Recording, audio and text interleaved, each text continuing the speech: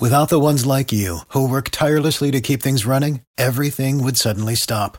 Hospitals, factories, schools, and power plants, they all depend on you. No matter the weather, emergency, or time of day, you're the ones who get it done. At Grainger, we're here for you with professional-grade industrial supplies. Count on real-time product availability and fast delivery. Call, clickgrainger.com, or just stop by. Grainger, for the ones who get it done. Every team, every topic, everywhere. This is Believe.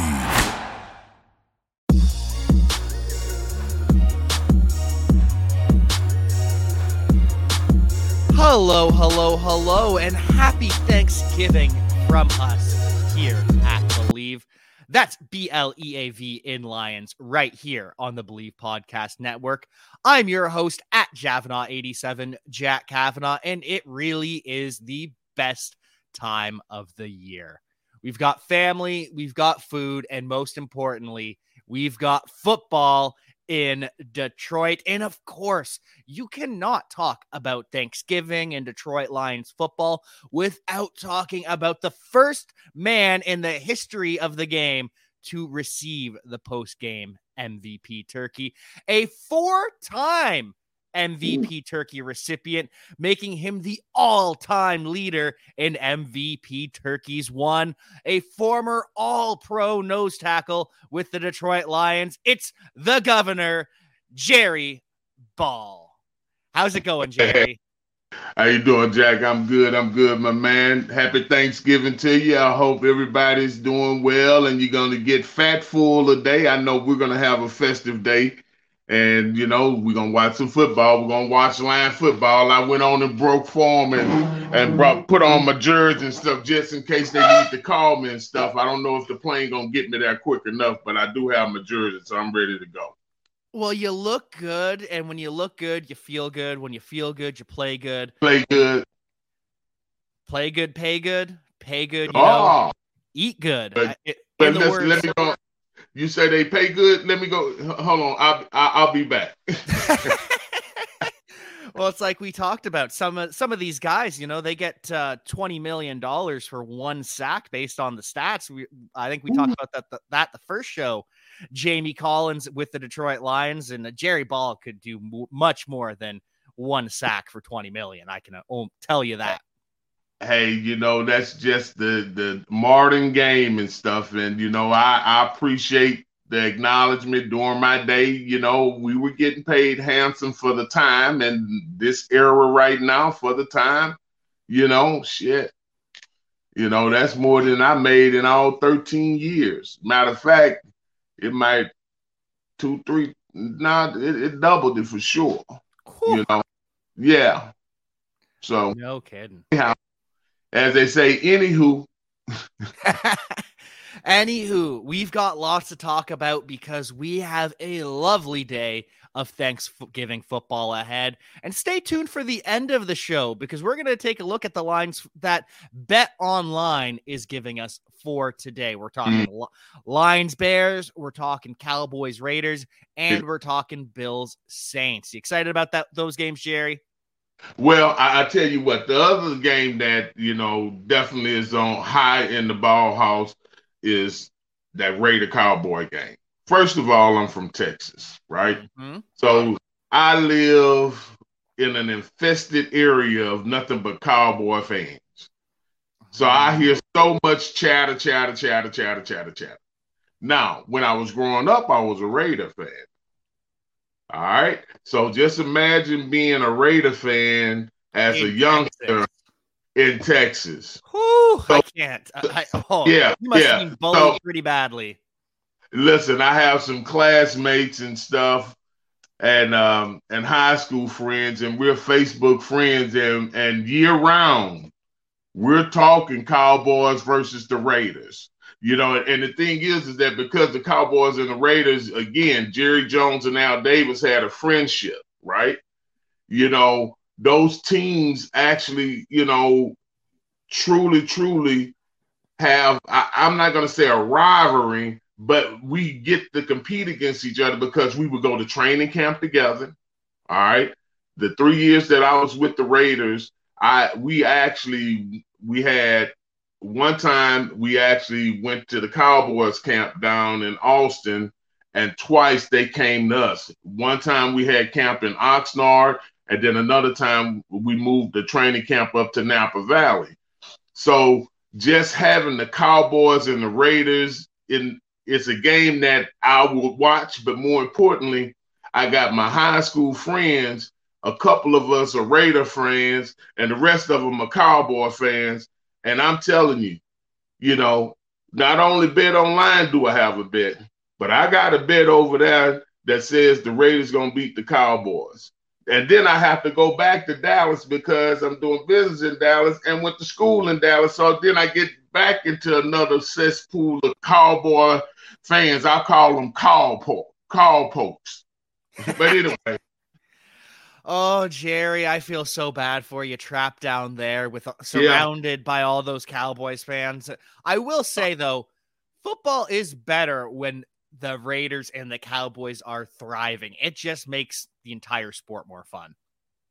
Yeah, well, the Raiders has its place in the NFL. It's going to always be looked at as like the villain, and the Cowboys being America's team is like the angelic, horrible people that exist. Because once you become a Cowboy, you become tainted for life. But with the Raiders, it's the same too, because they say once a Raider, always a Raider. And Al Davis truly lives that too. That's another thing that shows about Jerry and Al. They treat their players after the game very well. I mean, they don't act like, okay, well, we're done with you. Hey, how you doing? No, they involve them. They do things with them. They bring them in. They have them around the players and stuff. So those are the things that the Cowboys and the Raiders do. And, I just went to a Cowboy game a couple of weeks ago on business. Now, again, I probably didn't even watch 6 plays, so I'm not interested in the Cowboy football at all. Just let you guys know. Only today. Because it's Thanksgiving and because you want to win your bet, both with your friends and on betonline.ag. Right. Because it's Thanksgiving, and that means 3 things: family, food, football. And BetOnline has you covered all holiday season with more props, odds, and lines than ever before. BetOnline remains your number 1 spot for all the sports action this Thanksgiving. So head to our new updated desktop or mobile website to sign up today and receive your 50% welcome bonus with promo code BELIEVE. That's BLEAV to receive your bonus. And it's not just football either. BetOnline has pro and college hoops, NHL, boxing, UFC, and even your favorite Vegas casino games. So don't wait to take advantage of all the amazing offers for the 2021 season. BetOnline is the fastest and easiest way to bet all your favorite sports. BetOnline, where the game starts. And when this game starts, it's going to mean a lot to the players. You said that there's just a different energy in Detroit on Thanksgiving. Can you kind of talk about that? What Thanksgiving means to both Detroit Lions players and the One Pride family? Well, I tell you what, one, it's a tradition. The Lions, and I forget the reason why the Lions is the team that actually plays every Thanksgiving, but it was some type of agreement that was made years back. Yeah. And the Lions, so from the standpoint, I used to know exactly what happened. And I think it was, and then the Cowboys came into it, where it was the Cowboys and the Lions that was really playing most, but the Lions had the primary, seat for Thanksgiving, whereas they will always be a team playing on Thanksgiving.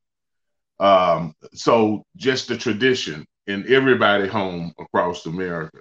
And I would tell you that in the city of Detroit, that's, first of all, you get the national audience that's paying attention. The city gets a chance to, kind of highlight, because they're You get the national crews that come in. You get the traveling circus, let me say it like that. So the NFL is going to send all their type people. You're going to get all of the television. You're going to get a little international media because, again, everyone is there watching that day.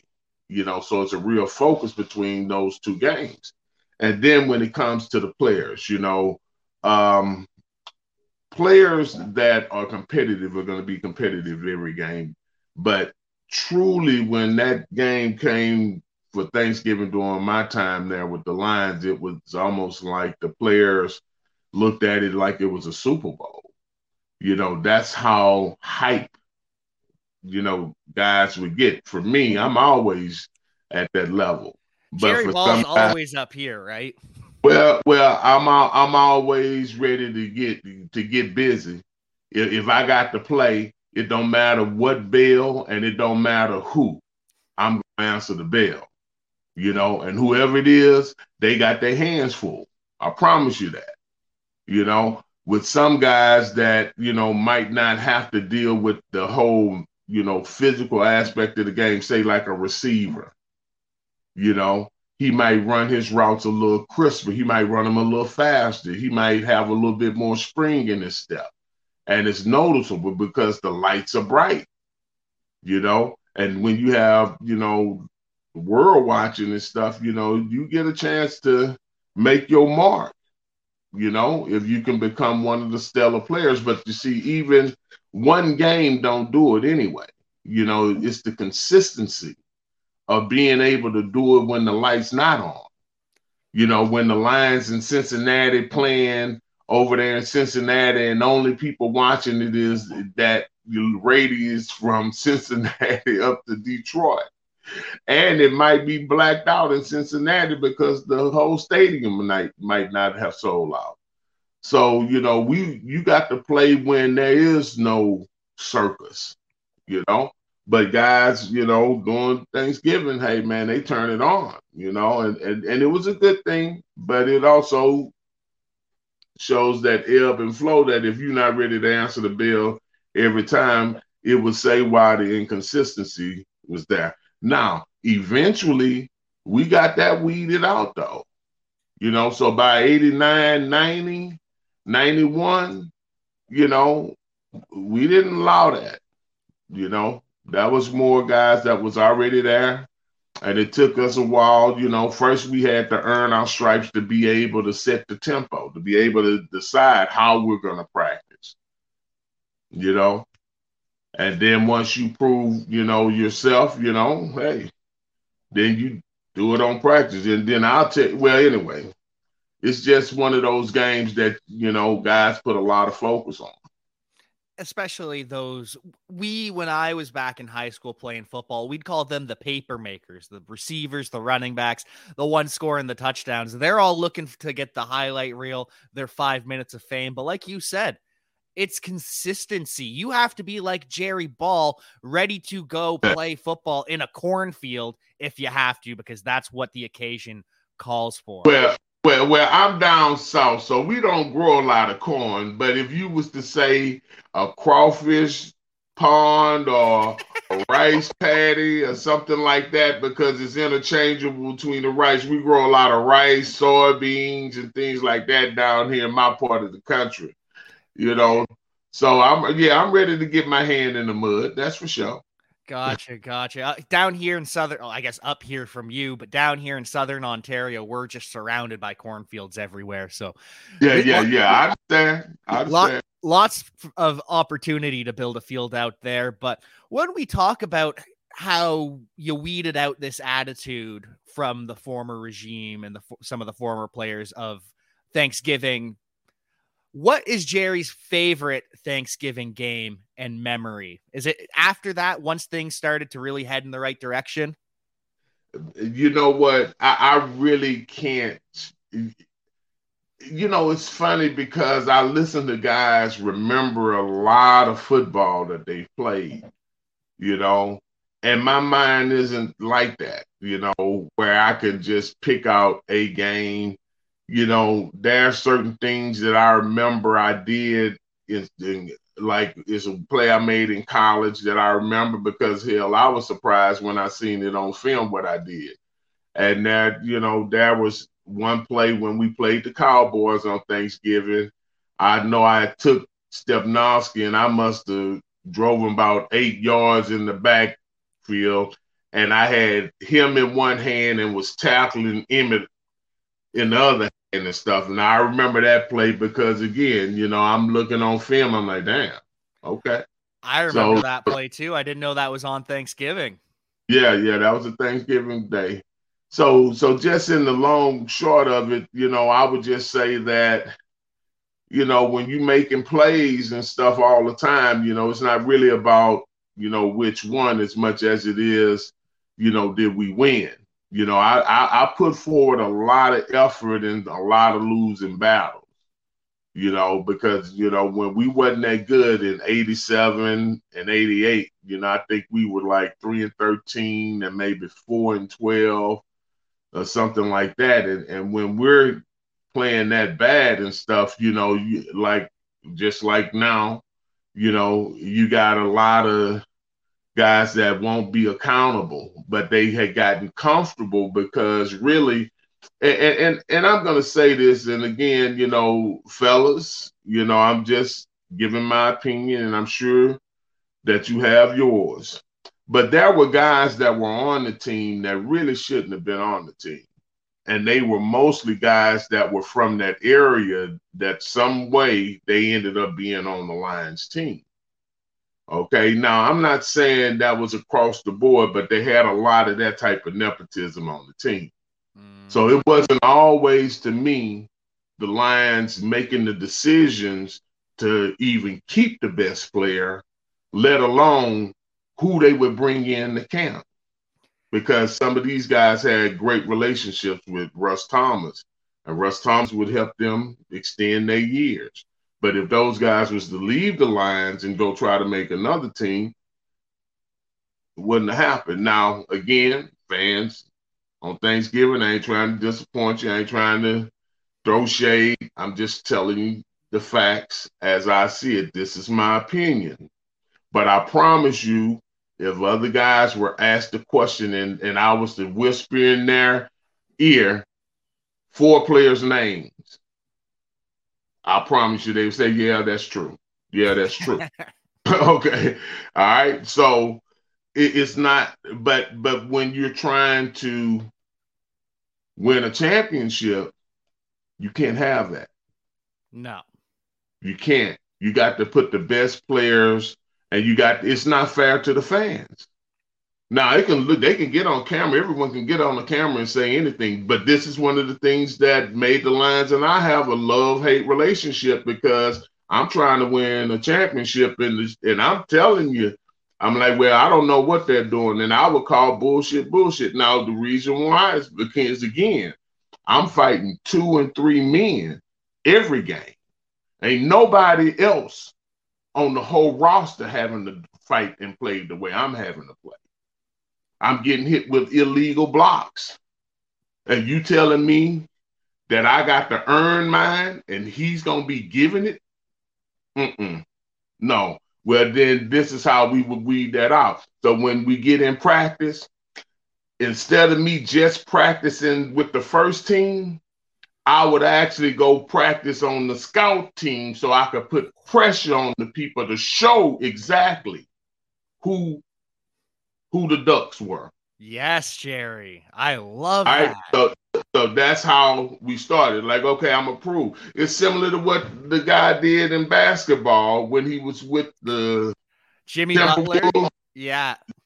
It's the same type thing. It ain't that, but when you putting your heart in it, and then you over here playing a political game and you know it's not football, well, I'm going to deal with it in a football way.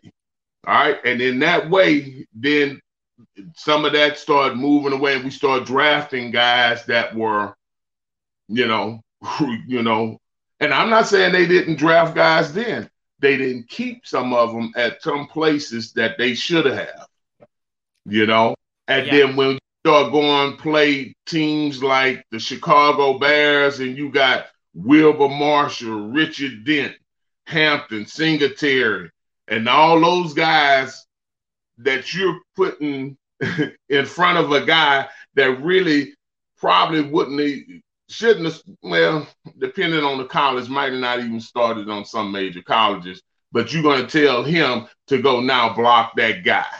No. Yeah. That's why we're outmatched, and again, that's the past. I don't know what all being done, but just from an internal. So you ask, how did we get rid of it? We got rid of it by raising the standard. Then Wayne Fonts brought in Frank Gans. And Frank Gans was probably one of the most instrumental people because it didn't matter who you were. You could be an all-pro. You could be the starting quarterback. Frank Gans had everybody. Wayne made it mandatory that every player on the team had to attend the special teams meetings. And Frank Gans started raising the standards, and we all bought into that. But that was Wayne's system, So that's where it started. But by that time, we get Frank in there. They had gotten, some of the guys were older players, so they were going to retire anyway. But we also had gotten rid of some of the ones that was really, taking up space. And again, guys, I apologize to say that, but you guys know what I'm saying is true. Yeah. And that's why they don't like, I used to tell them in college, if you don't want the truth, don't ask me. I tell them in the pros, if you don't want the truth, don't ask me. And then I had to learn to put some discretion on it, but at the same time, you can't tell me you want to win a championship and you doing this nonsense. And that's part of the reasons why I kind of pushed myself, whereas I felt I needed to go, because I wanted to win a championship, and they wasn't trying, literally. Well, and again, that's the management then. I'm not saying that's what's now. I'm talking about then. Yeah. It's just, you can't have that. And there's been different cycles of Lions management where people have called it the country club, because that's where some of the older veterans go to collect big paychecks and not really put up the numbers. And people have also, you specifically, have called it a farm team, because the young players, when they break out, they go get their big money somewhere else. So those are two things. And championship. And championship. Lomas Brown left and got him. Ray Crockett went and got him. Eric Williams went and got it. And it's others just right off the top. Those guys became starters, but they're all in the same locker room, and we 2-3 players away. 91, we're 2-3 players away from having a Super Bowl team. And it's like they just blew it up. And even for the modern day, you look at Ndamukong Suh, he went and did it. You got Matthew Stafford, who might go and do it. We can't have that anymore. That needs to be a thing of the past. But when we do talk about past Thanksgivings, everyone knows that John Madden, probably the greatest commentator in the history of the NFL, most people would say. And you spoke about how Mr. Madden would highlight the fact that Jerry Ball's taken on 2, 3, 4, sometimes even 5 blockers throughout his I don't know about 5 now. The little chip from the running back. And 4 would be stretching it. I might have ran by the quarterback and we'll count it, but nah. Yeah, but no, I would tell you, John Madden actually is probably still the number one voice that has ever called football. Yeah. He and Pat Summerall and no what they duo. Oh man, listen. And you know what would be good, is that, they come in on, I think they come in on Saturday. No, it's Friday. It's either Friday or Saturday. The media comes in. So those guys will be there and they come out, watch a little bit of practice, and then they schedule the guys that they want to talk to. So in that process, a lot of the things that you hear the guys talking about is because they've already sat down and done an interview with the players and things like that, so that they can create their content and the things to talk about on air. That's how they get the information to do that. But they were like the best at doing that. I tell them and Terry Bradshaw, you know, in terms of getting out of the player things that they could actually share. And John Madden did that very well. And he would actually go back. I remember one game, he went back and pulled a clip from when I was a running back in high school and I rushed for 1,000 yards. Ooh. And he played that clip. Now, when he played that clip, that just expanded people's mind on how they seen me, and now they understood why I could run so well. It's because I was running back before. So the way that I ran as a lineman, I was moving like a linebacker and a fullback, but I'm a defensive lineman. But what they didn't know is that I was a 1,000-yard rusher on the state championship team, which is the top class in the state of Texas, which was 5A. So he pulls that, and then it was like another stamp. So now people are talking about that, but he's doing that like during a Thanksgiving game or a Monday night game. So if you had John Madden calling, first of all, everybody's watching that game. And the way that he would focus on guys like myself, Cortez Kennedy, and Nate Newton is like he loved big-bodied players that could play and could move. And he would just highlight, listen, what these guys are doing, you have to understand these other players are not moving and doing this. This is some superlative type stuff. And he would show, look at here. He's fighting two blockers. Now he's controlling this one and he's getting rid of that and he still makes the tackle, folks. That's the type of stuff that he's, if you look at a game on television, he would actually take it from the television view and break it down to the capsule where you only seeing what's going on with me and the lineman that you don't see when you're looking at the side view. Yeah. And that's the thing that, you know, in breaking down the game, that also made him a great commentator. It's because being a head coach, he understood everybody roles and what should be going on. The DBs, the linebackers up front, what the offense might be trying to do, what are the basic standards, and what is beyond average. He was good at identifying like, hey, look, this is something special that you guys are watching. And he did that for me. And I tell you, you know, I'm thankful. The only thing is that I have a lot of VHS tapes that have eroded, but that's the one thing that I would like to do if I could get the games he called just for my grandson so that when they're old enough to understand that their grandfather played, they could actually see how I played, you know, because he really did create something that would be a great, you know, I guess you say list of memories, you know, that when I'm gone, I could live on in immortality, you know? Exactly. And it's just everything about John Madden. It's not just the breakdowns on the films. Like you said, it's the stories that he would get out of people, the stories he would create. He is just truly something special. And did your relationship or his relationship, because he was obviously the former head coach of the Raiders well before you were there, but did that add anything to your relationship with him once you headed down to the Raiders? Well, yes, because he and Al Davis, again, were some of the guys that I would tell you were first class when it came to, you know, their player concerns for former players. Well, their concerns for former players and the way that they actually would, when they hear that a player is struggling.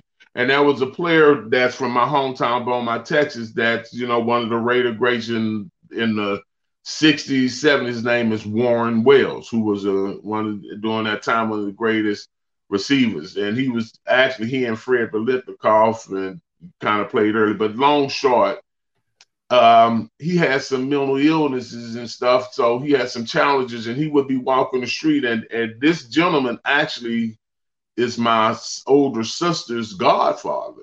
So when I would see him and come home from Detroit, I pick him up, go take him, get him something to eat, get him a haircut, things like that. And then Al and John and I were talking about him, and they like, man, do you ever hear anything I told him and stuff? And man, they ended up getting all of his NFL stuff affairs, man. And he passed here in recent couple of years, I think, in the last year and a half. But I would tell you this. John Madden and Al Davis made sure that he got everything that he needed. So those final days of his life, he was together. He still had the mental challenges, but he was in his home. He was taking his medication. His sister was definitely, his caretaker, and family took care of him. But John and Al, that's one of the things they would always ask. So that separated, And another thing, impact that John had was on the video game world. Yeah, he did. First it started with Tecmo Bowl, and based on what John was saying, they recognized that he was having an impact, and then EA came out with Madden Football. And then from there, it's legendary. It's got to be one of the number one and number two games of all time, but he made that, and it all started right there from that whole commentating booth, Yeah, just true greatness throughout the life of John Madden. Just a truly great man, coach, commentator, all around. And when we talk about his coaching career, in the minds of many, I believe he's still the highest winning percentage in all-time NFL coaches. But another coach that everyone has up there as well is Mike Ditka, thanks to that historical defense of the 85 Bears, went to the Super Bowl. But Mike Ditka wasn't a fan of Jerry Ball, was he? Tell us about some of your battles with Mike. Well, I would say it like this, okay? Now, I was the first player to have an NFL license that I actually manufactured T-shirts and leather jackets. Ooh. So I'm not going to say that Mike didn't like me, because when Mike bought a Viper, his wife had a custom-made leather jacket from my company. Okay. So I know for a fact if they spent some money with me, they didn't hate me that bad, right? It's just when you played for the Bears and the Lions against the Lions and the Vikings. When I tell you that we had some knockdown, drag-outs, some of the coldest days I've ever spent on earth was on Soldier Field. I remember one time, it was a record during the time, it was like minus 27, the wind chill factor was minus 42. All right. We on the grass looked like lettuce that had been, I don't know, sometimes when the lettuce in your refrigerator gets a little ice on it, that's how, because it's too cold, that's how the grass looked. And I'm telling you, it's like you on part grass and part ice, just depending on where you are. But Soldier Field and that stadium, man, you would feel like everybody would be just right up on you, because the seats didn't have an incline like that. It was the lower seats, so they kind of had an incline at a different angle, so it looked like everybody's just in a bowl. So Mike Ditka would be right there, always in the air with his little sweater on and stuff. And I mean, man, he used to talk so much shit. Excuse me. This Thanksgiving, I'm trying not to say a word like that.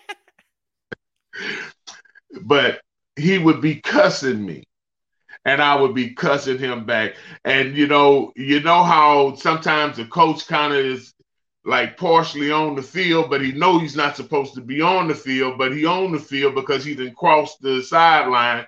And I would go stand in that little area, and the grade, he'd come on the field, and we'll be 5 feet apart and stuff. He's talking, get your fat ass over there. Ball. I say, you send the ass out here 1 or 2 at a time. It don't goddamn, excuse me, I wasn't going to cuss it on Thanksgiving, but I apologize. You guys, y'all, don't hold me for that. But more importantly, it was a good exchange of stuff. And I tell you, it was some real battles too. And during that time, that the NFC Central was considered the Black and Blue Conference. That's what it was called, the Black and Blue. because in there it was a physical well.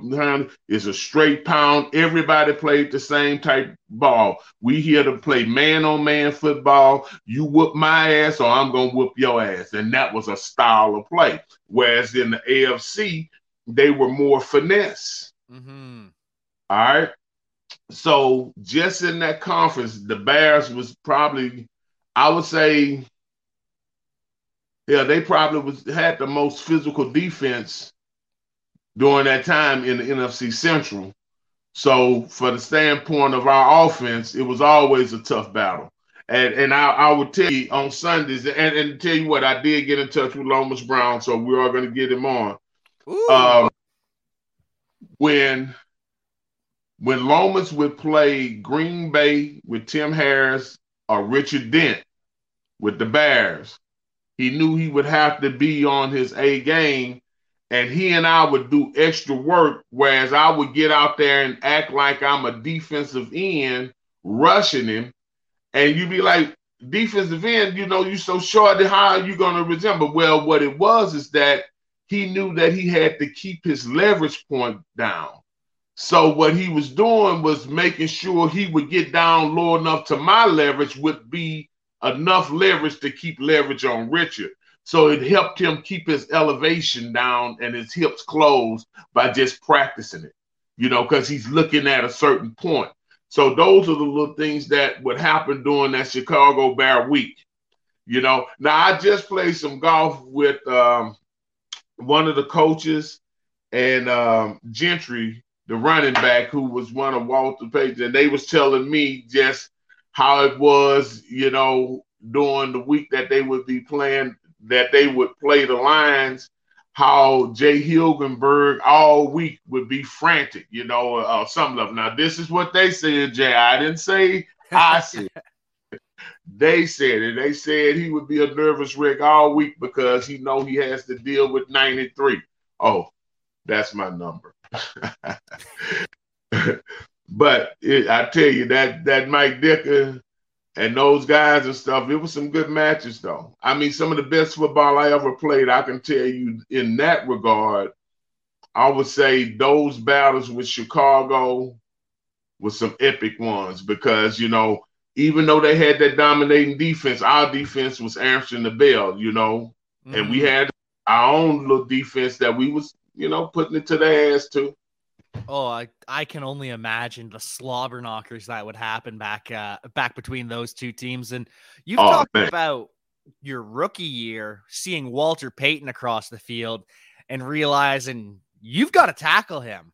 What was it like trying to tackle Sweetness? Well, I tell this story every time, and I tell it on purpose because, here's a kid that's now a young man that's getting to play someone that first I never thought I would ever be on the field with him. Mm-hmm. Okay. Other than looking at him or something like that, but on the field where he has on the helmet and I have on the helmet, and it's my job to tackle him because I was a little boy in awe. So first game we playing, Soldier Field. When I see him come on the field, he's walking, putting his gloves on, and he's got that little Walter Payton little gait about him and stuff that I've been watching all those years. And I'm like this here.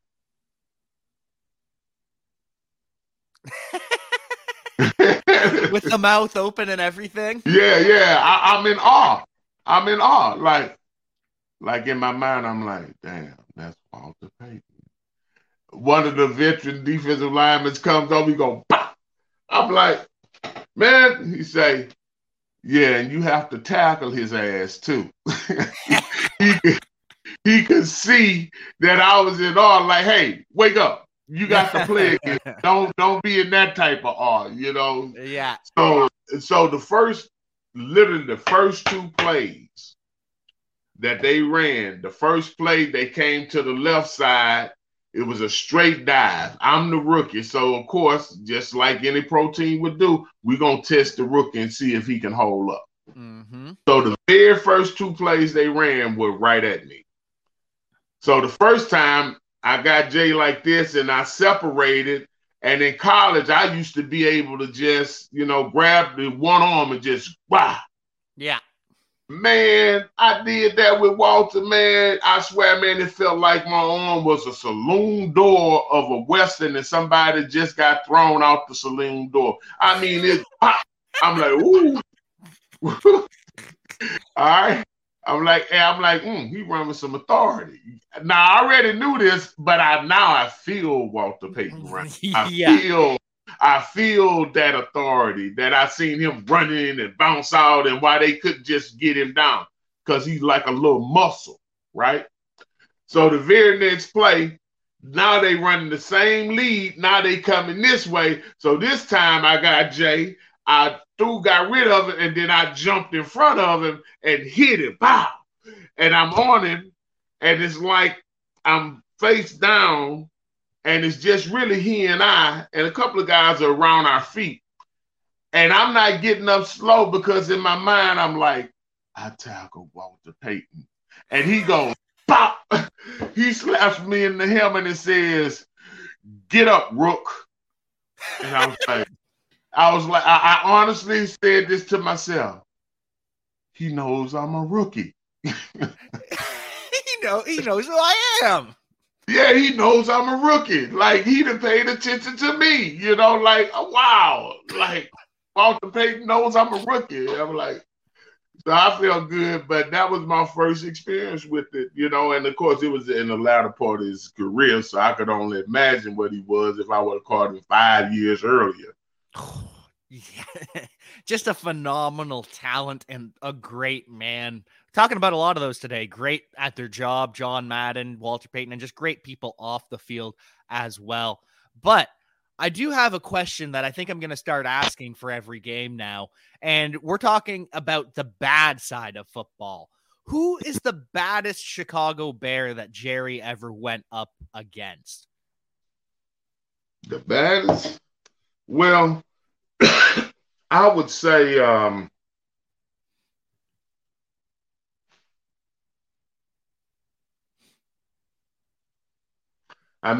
Horn was man, I would say Covert. He got me. He got me one time that I even told those the coaches and Gentry at the golf tournament weeks back. I said, yeah, I owe his ass for that. So that was one of the hardest hits for sure.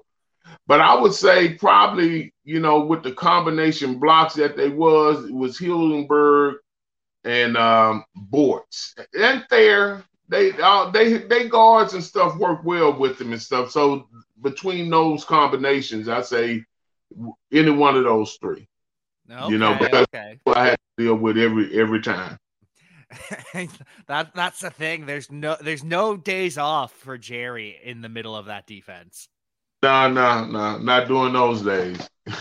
No, not at all. And so we got to talk about this game a little bit, I suppose. We've talked a lot about Thanksgiving and the Lions, but Jared Goff is back to starting this game, hopefully, but the Bears will be out without their quarterback in Justin Fields. Instead, they'll be starting Andy Dalton. And our friend, Adam Pac-Man Jones of the Believe in Bengals podcast, he says Jared Goff is Andy Dalton. And this is coming from a guy who played with Andy Dalton. Perfect quarterback when everything is perfect around him. He is great, but as soon as there's pressure, he breaks down and doesn't elevate the team. That accurate assessment?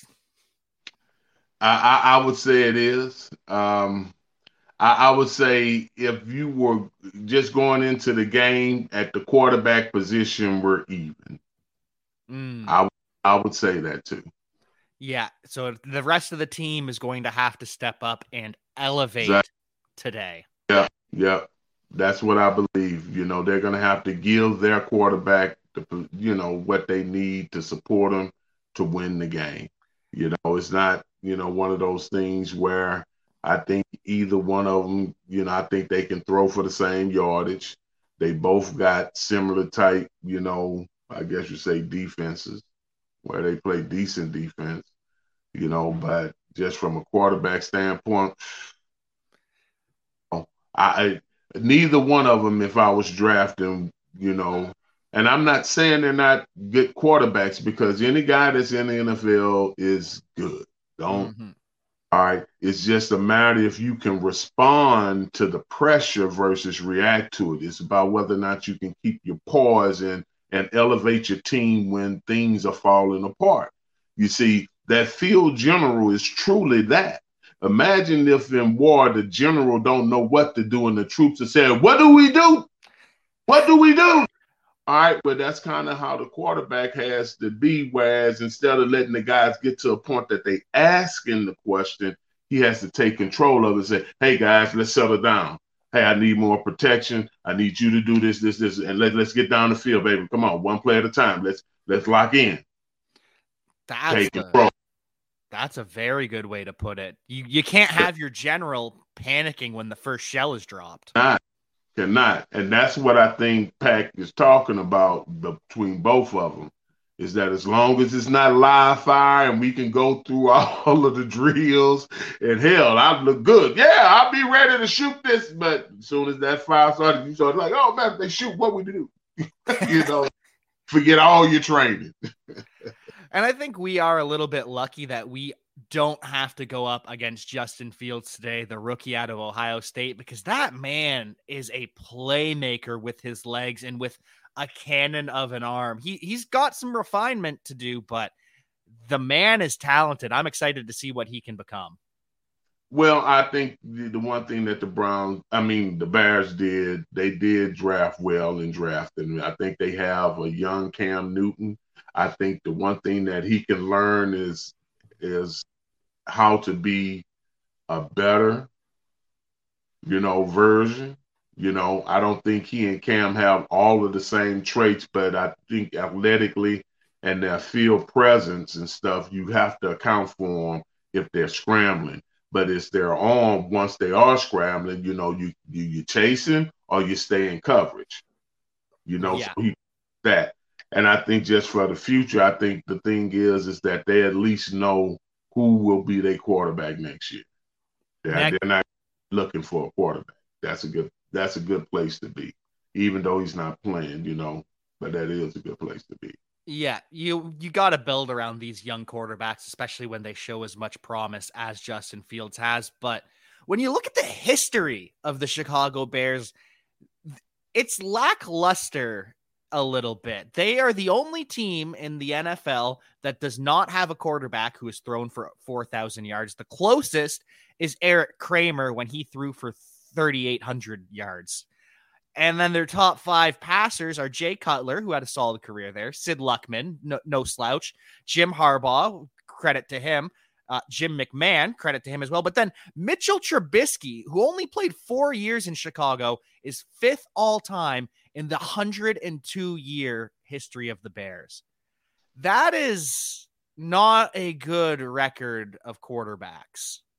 Well, yeah, I don't think that they ever actually had a quarterback that actually was drafted because of the arm. And then here's the other thing too that you have to pay attention. You playing in some inclement weather that will throwing the ball. Chicago plays outside in the winter. All right.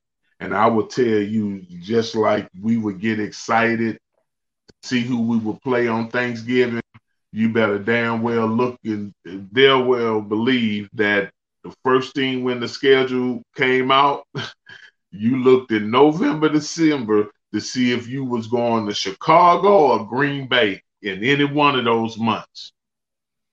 Because and this is as soon as you see the schedule, you look at your November and December. Do we play Green Bay and Chicago in any one of them months in Chicago or in Lambeau Field? Because for a fact that weather is going to have an effect on the game. So just imagine if 4 of their games, right, is in that type of weather at home in the second half of the season. That doesn't mean this quarterback is about to walk out there and start throwing for 400, 500 yards. Now Brady, showed that it could be done, right? Mm-hmm. But different offensive system, different scheme. You get what I'm saying? And Brady's arm was not how they were winning. Yeah, it's All right. the dink dunk run after That's right. Those safety valve passes, primary routes 1 and 2, then look for your safety, so beating him with his mind, not his arm. Right. So he would be efficient to get those. So I just, say just weather, I'm sure, has a reason why none of them have ever been able. Now, McMahon wasn't a great thrower anyway, and nor was Jim Harbaugh. I can tell you that. I played against them. So we didn't walk into the game worrying about those guys lighting our ass up throwing the ball. Honestly. Yeah. Interesting. What was it like preparing for Jim McMahon? Because I've heard he's quite a personality as well. Well, while he's on the field, it's like looking at a rock star, and he got a rock star attitude too. He's talking the whole time? Well, to his teammates and stuff, and if you do something to get his attention, he might say something to you, Like I know I've heard him before. He say, "Damn, could you hit me a little harder?"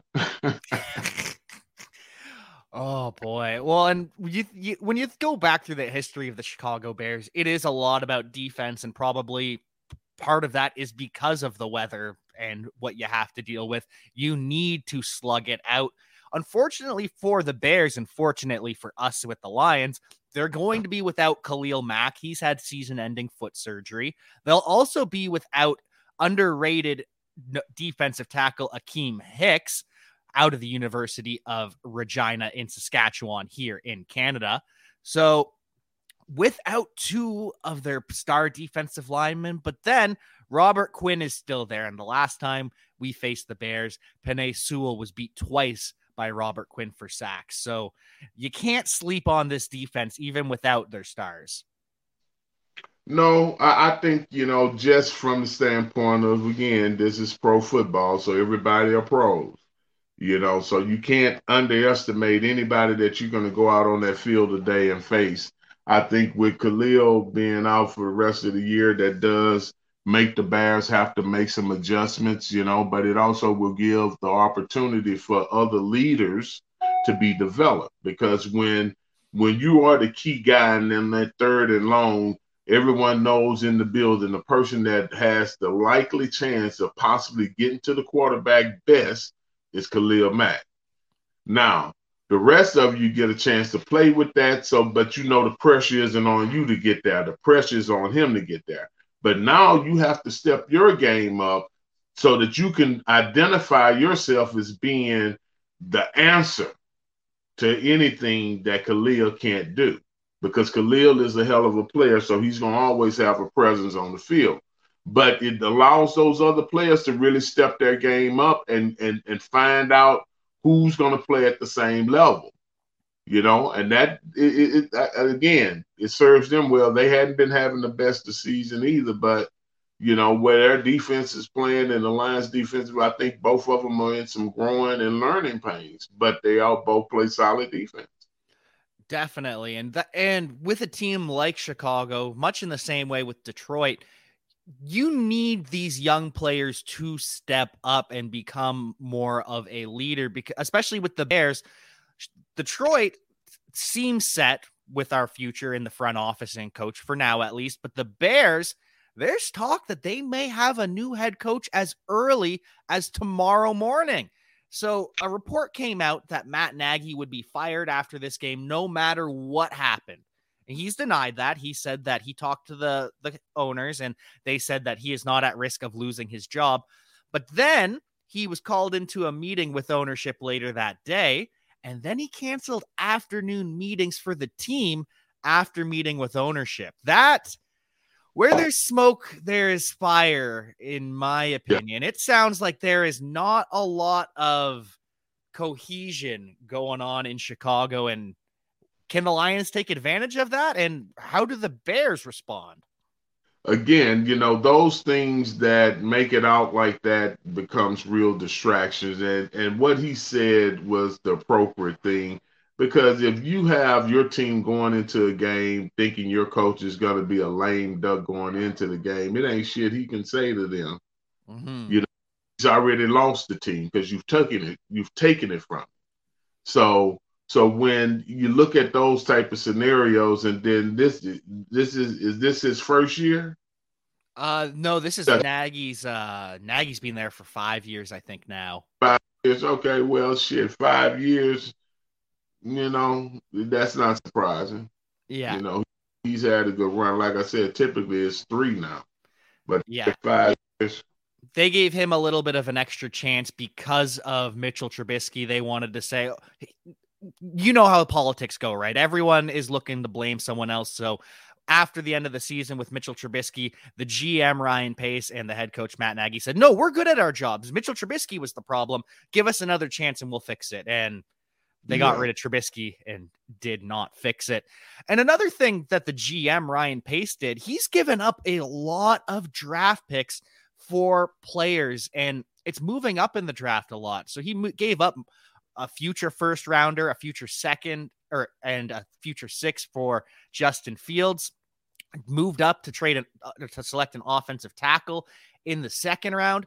And what we're finding when we look at the history of drafts, no one's really good at it. Every GM has as many busts as many hits. You're going to hit some, you're going to miss some. So does it make sense that GMs are trading up? I have to get my guy right now because I know best.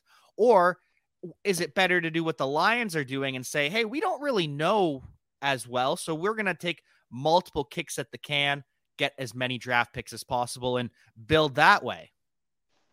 Well, it just really depends on where the team sees themselves. I mean, if they actually feel that they're 3 or 4 players away, then, you know, some moves like that might make sense. You know, now if you're in a total rebuild, then you want to try to get as many draft picks as you want. But the one thing that I would say that you can't do, right, is identify a player's result based on where he's drafted. Yes. It's more number ones that don't pan off, but I could tell you one Hall of Famer like John Randall, he was not drafted. He was a total free agent, walked on, made the team. Now he's a Hall of Fame. All right. Joe Montana, he wasn't a first round draft pick. He wasn't a second round draft pick. Joe Montana was a third round draft pick. You know, so where you pick doesn't actually decide how you play. It might change some expectations if you're a first round or second round, because they expect that if a team's going to take you that high, that you got to be someone that can walk in and make an impact. That number one player is with your quarterback, a little different because they understand you have to learn the system. But every other player, they want to know how soon is he going to get on the field, coach? How does he? Is he picking up the system, coach? When is he going to play, coach?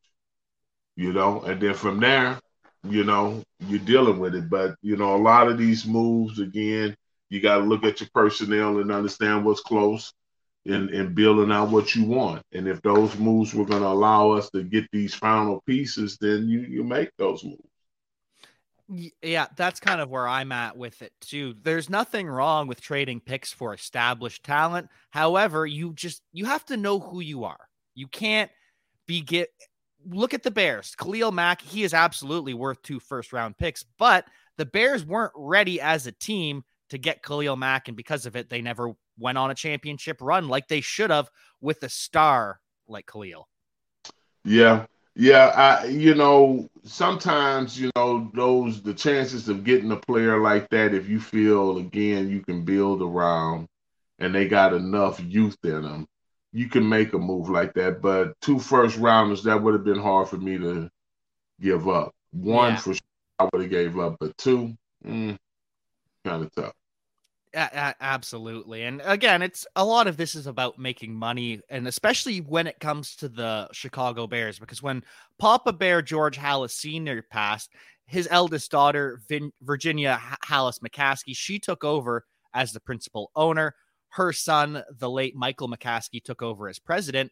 But the reality is the team was placed in a trust, and a trust's job is to make money, which is why The new president, who took over for Michael McCaskey when he became the chairman, is Ted Phillips, an accountant, and that's his job, is to make the Bears more profitable. And so when given the opportunity to hire Chris Ballard, we all know Chris Ballard, the current GM of the Colts, fantastic as his job. He cut his teeth with the Bears, was there for over 10 years. And then he goes to Kansas City. The Bears have the chance to bring him back. And he says, okay, if I'm going to take this job, we need to get rid of X, Y, and Z, because I know where the bodies are buried. I know the problems in this organization, much the way a Jerry Ball knows the problems with the Lions. And so Chris says, here's what we need to do. Also, I want more money because I'm going to be doing more than you expect me to. And the Bears said no. They hired Ryan Pace. Ballard waits until 2017 to get the job with the Colts, and the rest is history. But that just speaks to a lot of the business of the NFL, doesn't it? Well, again, the NFL is a business. It's an entertainment business. Let's take the football and understand football is the content, but entertainment is the purpose, right? And for bringing forward the actual production of football, there are some remunerations or benefits in monetary ways that they make their money. Teams make their money locally in certain ways that's different than the collective money that they share, as owners or members of the NFL. As an example, a lot of people don't know that, like, you own the Dallas Cowboys, but you don't own the star. That's owned by the NFL. You own the Detroit Lions, but you don't own the lion or the name. Okay. All right. The NFL retains the ownerships of the logos, the intellectual property of the logos. They decide how you even use those logos. So Jerry Jones can't take the star and go put it on shit and turn around and sell it without getting it all approved, because collectively all of the owners own all of the logos together. Okay. All right. It's a business. So that's like going to Looney Tunes or Warner Brothers that owns all of its content, right? And you go in and you want to use Bugs Bunny. They say, okay, you want to use Bugs Bunny on a golf club. Okay, we're going to charge you X, because Warner Brothers owns that intellectual property. But then when it comes time to perform, Bugs Bunny from cartoons. All right. So that's how they play out the entertainment that they sell to who? Television. Who does what? Sells advertisement, right? That pays the studio and pays, the production costs. That's essentially how it washes. So when the NFL is over here putting on their production, right? That means that there's a show. It's the game, right? They make their money. But when you go to the game, those receipts that they pick up at the stadium, that's the owner's money. That's not the league's money. Now, they share in certain things, but how well those concessions and what you're selling in there and all of the trinkets and the captured audience type of business that's being done at those locations, that's the owner's trap. Okay. So so when you have an accountant, he's looking at each one of those business models to make sure that they're meeting the numbers, because he has to manage the money. Now, let's say he makes a decision and it costs them money. Do you fire him? Because his biggest concern, and the reason why he's hired by the trust, is to keep the money. Yeah. All right. Now, how do you bring a football guy into it? All right. I think it has a lot to do with who has the stroke at the trust, what member can speak into it, how they have the voting aspects of it. That I think all that comes into play. So it's difficult. And I would say that what makes this situation a little different than the Lions, even though it's the same type of skill set during the time when we were playing, Chuck Smith, who actually was a CPA at Ernst & Young, ended up taking the job under Russ Thomas, who was the GM. And when Russ moved on, Chuck replaced Russ Thomas. All right, so it was a hire from within that was already there, whereas the trust went outside and got an accountant that could fill the role to help them make sure that they kept the fiduciary responsibility of why the trust exists. So it's good and it's bad too, Anyway, yeah. But it's business. It's the entertainment business. Lots of layers to the business world too, like in any business, not just the NFL, not just entertainment. There's always things going on behind the scenes that we, the general public, will never be privy to. Never know. Matter of fact, that's how we look at the game. The game itself is the actual show. It is the circus. It is the movie. You go to the theater to see a movie, same thing. It's the Coliseum. Same exact thing as entertainment. So they present it where you can come and enjoy it, and then they present it over these platforms and mediums that actually delivers this content to us, and we buy it. We eat it up, and then it gets to the fan part. Then they worry about the fans, because you're a fan regardless. It's true. It's true. It's damn true. They have me hook, line, and sinker. Yeah. But it's just the way of the road. But we'll get you out of here, Jerry. We know you've got to spend time with your family for Thanksgiving. So we'll close things out talking about today's slate. We've got to get predictions for all of these games. And we've got the spread from Bet Online as well. So we'll start with Cowboys hosting the Raiders. Cowboys are 9-point favorites over Vegas. That seems a little bit steep. I don't think they can cover that. So I'm definitely Bet Online. I've already placed my bet. Cowboys can cover 9 on the Raiders. I don't give them. Yeah, there's not a chance in the world. I think it's going to be a 3-point game. Cowboys do probably win. The Cowboys are funny because they had that big loss to the Broncos where they were blown out. Then they blew out the Falcons, so they were back up.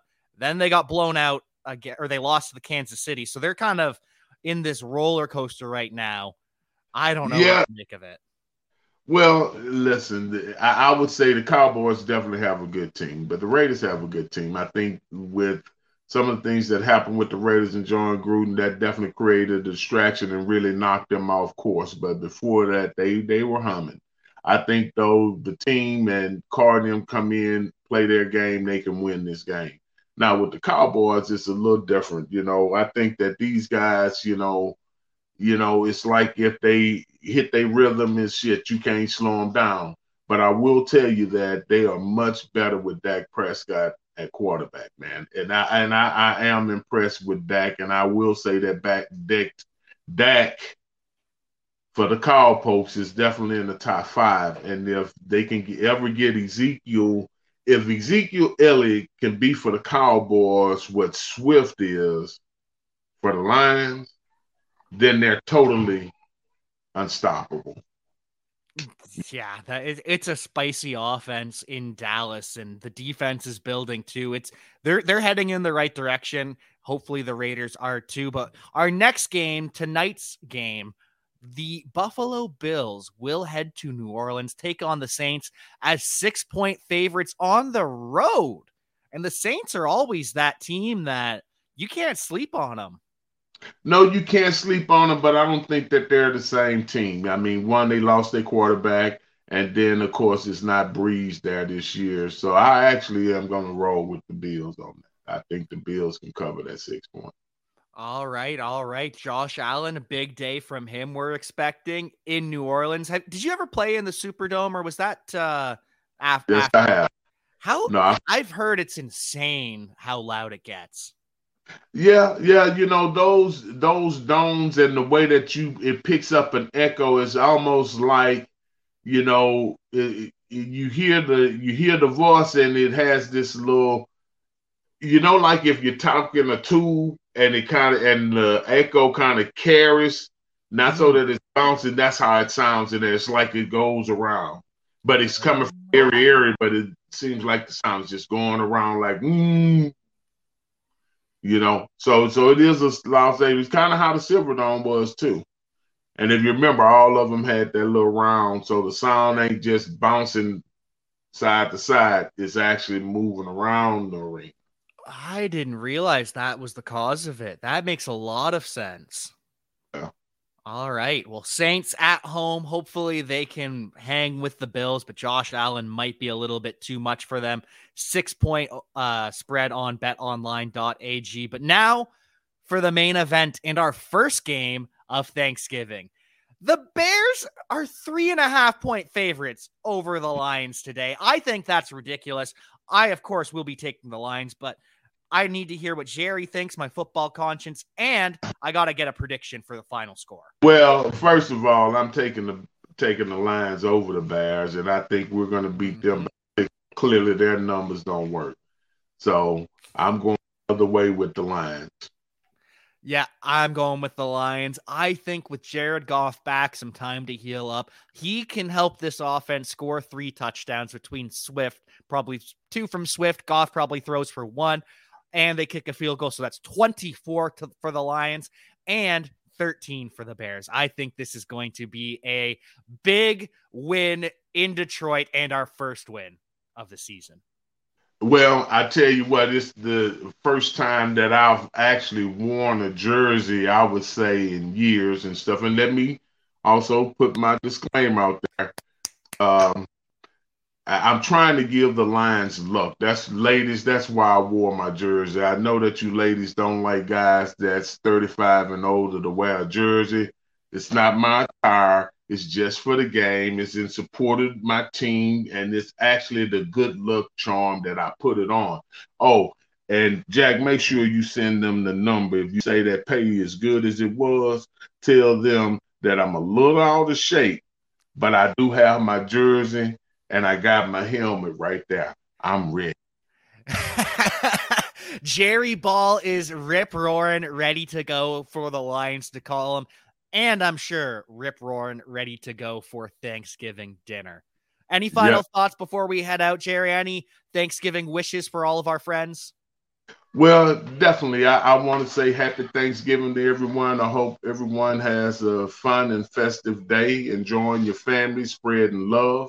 Make sure you reach out to others during this time of the season, you know, because nothing is actually given, and we shouldn't take any day for granted. So enjoy the day, and let's stay blessed. Be thankful, not just today. Be thankful every day for those in your life, your family, your friends. They all love you, and we here at Believe love you as well. So thank you for tuning in for the Believe in Lions podcast. And with that, are you ready to break it down, Jerry? Yeah. 1, 2, 3. We believe. We believe. Peace.